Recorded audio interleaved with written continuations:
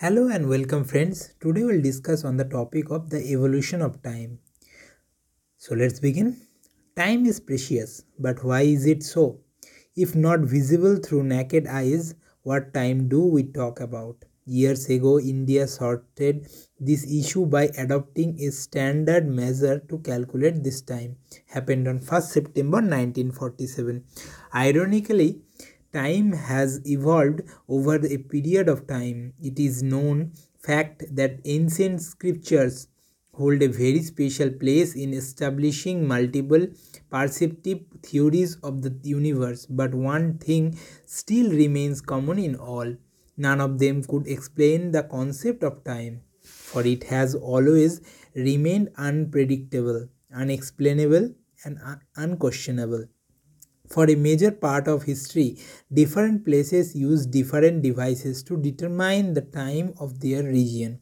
Like in 1773, Maharaja Swai Jai Singh of Jaipur constructed Jantar Mantar, a large sundial to calculate local time. In this journey of understanding the concept of time, humans traveled from observing planetary movements to either calculating it in one respiratory cycle or breaking the period of sunrise and sunset for that sake. Even tools like water clocks, sand glasses, stars positions or candles have been used for quite a long period of time.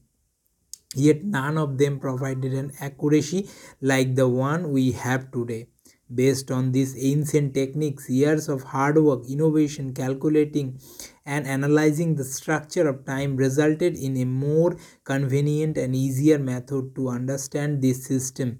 Hence, this evolution is clearly a result of human invention as they created more and never run out of this time. Interestingly, the necessity to establish a uniform system of time began when the mobilization of people around the globe increased. Railways played a major role in this, as it was highly essential to synchronize the trains with the local time of every said destination. The journey of establishing this whole system with accuracy didn't stop until we found a standard tool for its measurement. The primary goal was to discover a time that applies to every corner of the globe using the same method. Due to the globe's rotation and the sun's direction on all sides, this couldn't be done.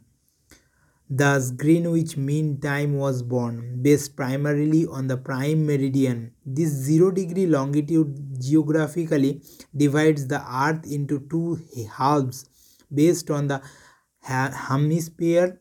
So, from Greenwich, all of the world's time zones were calculated based on how the Earth rotated from east to west. The first local time zone in the world, based on GMT, was adopted by Britain in the 1800s after it began connecting train routes. Following its introduction, the concept of national clock time spread quickly and reached India. As a result of railway development during British rule, India used GMT for all of its route-based locations, Calcutta, Bombay and Madras for the first time. Today, as we live of our lives using these clocks and calendars, it was in 1947 that we Indians could officially call this one standard time as ours, one that runs the same throughout the Indian subcontinent, one that is derived from the geographically position of India on a world map.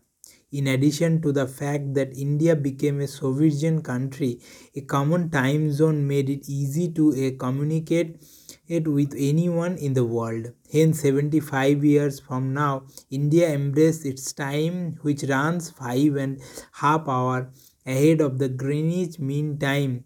It is for the same reason that we always put UTC plus 5 semicolon 30 on our devices, since there are differences in timing for every continent. Mumbai and Kolkata were initially exempt because of their different timing with respect to the prime meridian, but later Allahabad was selected as the central meridian of India. On 1st September 1947, the Indian government officially adopted its own time distincts from the world. It is computed from the clock tower situated in Mirzapur, where the nearest meridian passing from east of Allahabad is located, known as Indian Standard Time. Indian Standard Time. It allows different countries to follow different times simultaneously, because Gujarat and Assam have different time zones within India. They can use the same time, considering that such differences are merely dependent on the revolution of the earth around the sun. This calculation procedure is affected by the east-west distance, so it becomes necessary to maintain a national time clock. Consequently, a standard time for India was declared on this day. Yes, this is intriguing to know how humans created time, but it is also true that time is one of the greatest inventions in the history of humans. Thank you everyone for hearing this initiative. Thank you.